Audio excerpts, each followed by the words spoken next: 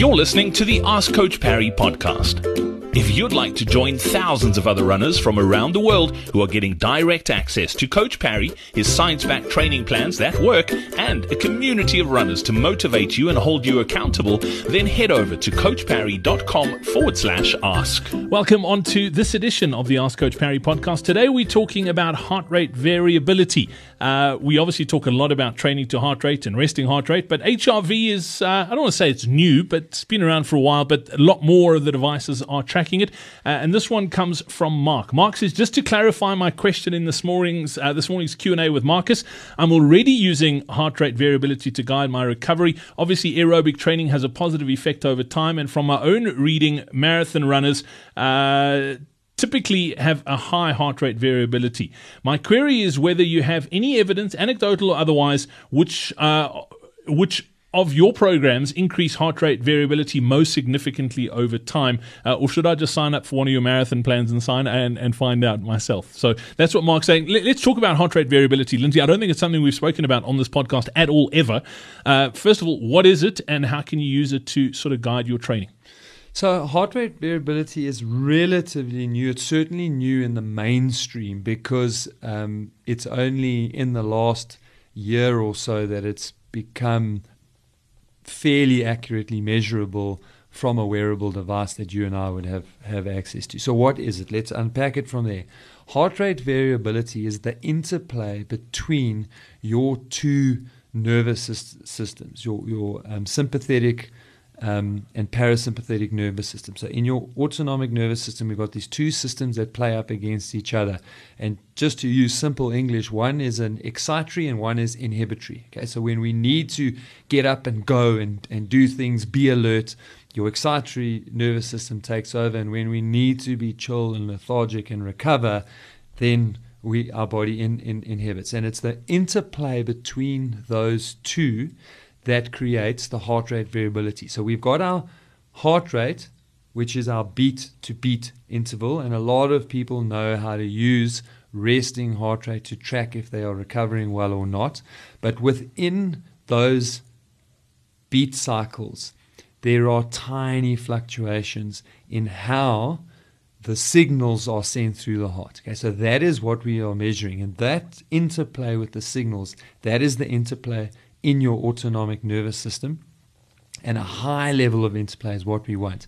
In a very healthy system, both of them are literally oscillating around a point to keep us at a certain level. And if our system is healthy, if our heart is healthy, if everything is green to go, that is high. Okay? If you have extreme dominance of one over the other, to give you an example, if your body is highly stressed, okay, your excitatory system will kick in and it'll be like, okay, we need to keep going because we're human beings and we need to go, and all the high stress hormones will be there and it'll suppress appetite and it'll help us stay awake at night, but there'll be this extreme dominance. And that's not healthy for the body. The body will be like, no, we need the inhibitory system to kick in. We need it to take over, to force us to chill out and recover. We need recovery time. And you've got these big swings between these two systems while they wrestle with each other, one to keep us going and the other one to help us to recover. And that means we've got a low heart rate variability where one has got a high dominance over the other. Okay, so that is what we are measuring. Okay, so everyone understands. We want a high.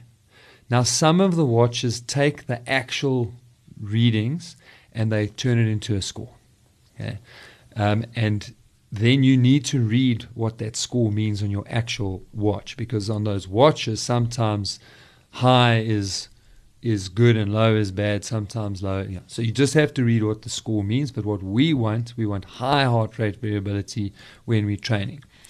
That anecdotal reading that Mark has done means that those marathon runners are probably have a good balance. And one of the things that marathon runners tend to do better than people running over shorter distances is they tend to do a greater percentage of their work in the right zone. So in other words, easy. So they do a greater percentage of their running is done easy and a lower percentage is done hard. And so that creates a system where we are recovering better, and so our nervous systems are in better balance and working together. Do we have plans that do that better? We haven't tracked it, so I cannot answer that question. What I would hope is that most of our plans have the right balance so that they do maintain heart rate variability. Okay, again, humans are unique individuals with unique stresses, and not only training plans come into play when we have to track these things. If you have a couple of late nights in a row, if you are celebrating something and you take in alcohol has an enormous impact on heart rate variability. I can tell you that after having just a couple of drinks, 2 to 3 units of alcohol in the evening before I go to sleep has an impact of almost 8 beats on my heart rate variability. So I can go from the low 60s into the mid to low 50s. So alcohol has a massive impact on heart rate variability. Lack of sleep has a massive impact on heart rate variability. Heart rate variability, not availability.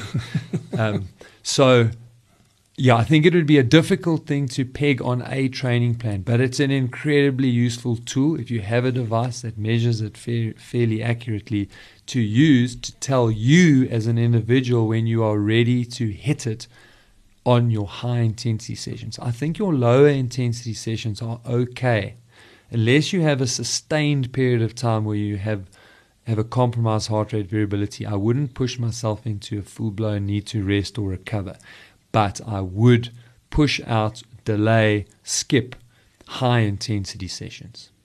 Cool. Lindsay, as always, thank you very much. Super interesting. Mark, I hope you found that helpful as well. I hope your training is going well. Lindsay, as always, thanks for your time. Much appreciated. We'll chat again soon.